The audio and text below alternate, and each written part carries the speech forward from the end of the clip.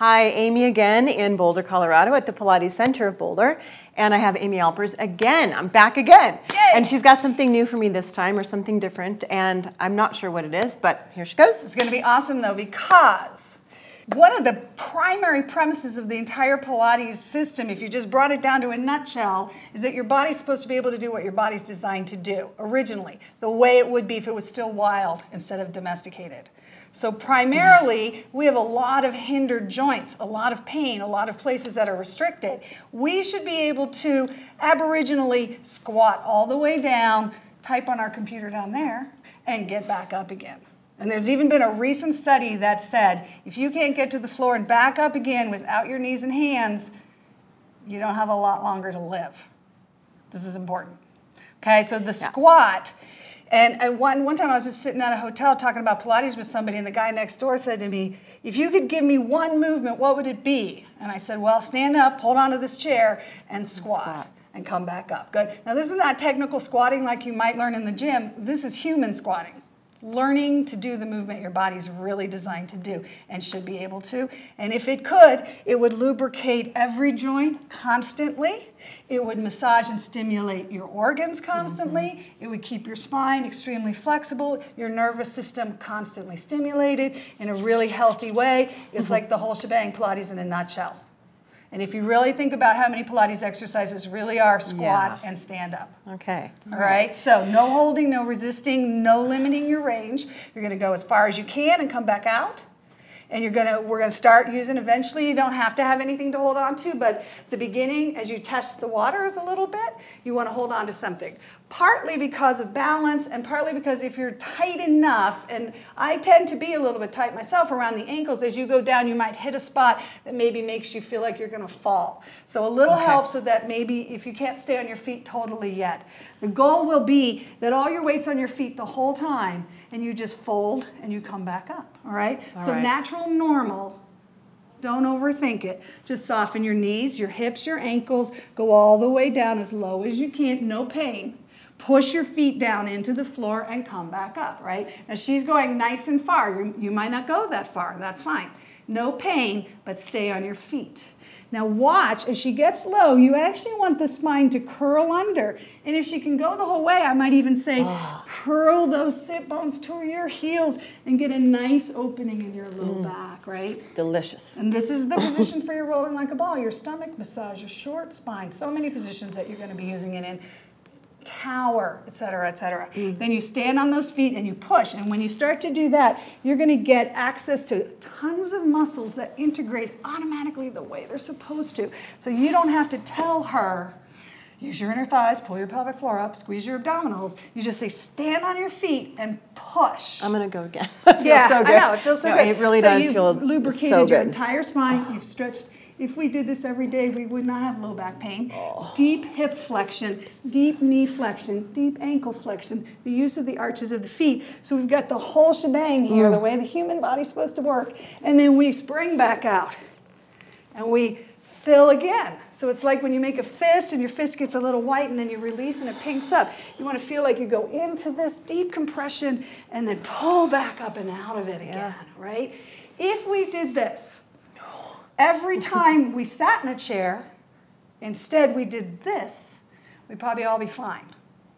So it's the chair that's breaking our structure down. And this is something that you're seeing tons of more information about now coming out, even though Joe Pilates wrote a book about it in the 30s.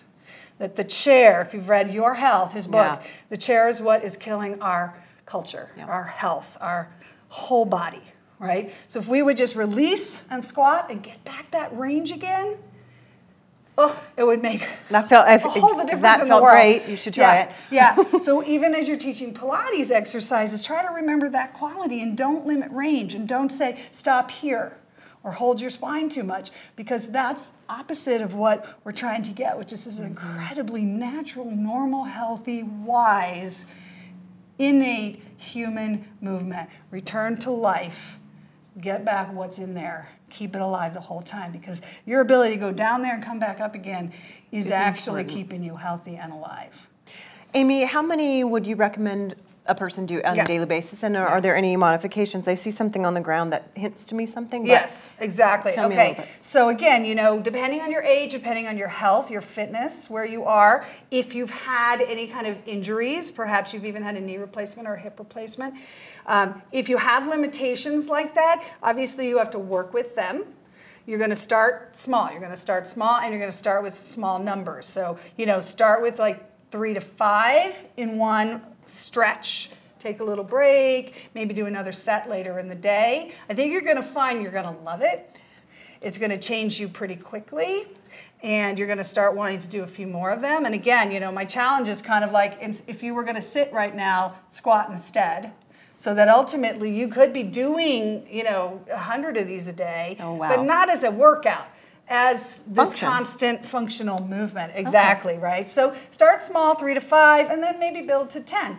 I don't know that you want to do lots of reps at one time, because then we're getting a little bit crazy again. That's not natural, normal human.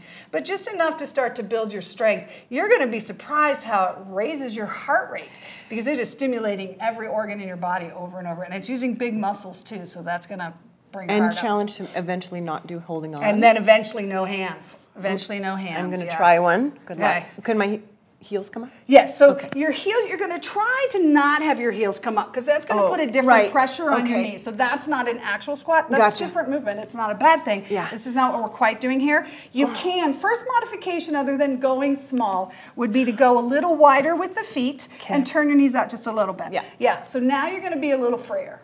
All right, Right. you're going to get a nice deep stretch that way. Still getting the stretch. Yeah, and you're not trying, it's not like you're trying to force yourself to come smaller and smaller, but over time you'll find that you don't have to go as wide a stance. Got it. Now typically, unless there's a big trauma here, a lot of what we're going to find is tightness in the ankle and shin. So one modification right off the bat would be to just build some kind of a lift under those heels. Because like she said, could my heels come up? I'm like, we don't really want them to, but they might have to. I see. Right? Right. Because we're tight in here. Right. So some magazines, a couple towels, whatever you have, and it doesn't have to be a certain height, just help you be able to still keep your heel down, keep your weight on your whole sole of your foot, and push, Right.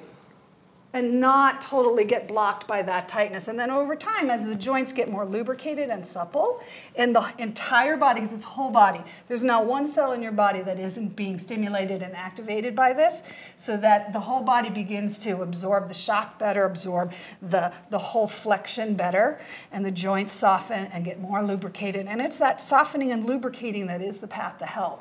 So that's what we're trying to do, is keep every joint as luscious and full of life and fluids as possible, and healthy, clean fluids. Get rid of the old, bring in the new.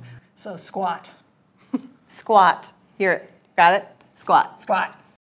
Thank you for watching this episode, and please subscribe to our channel if you haven't done so already. For access to full Pilates classes, tutorials, and workshops, go to pilatesanytime.com. See you all next week. Pilates Anytime is a virtual Pilates studio where you can take real classes with real students. We offer classes at all levels, and we add about 5 new classes every week. Pilates Anytime is always here for you, 24 hours a day, 7 days a week.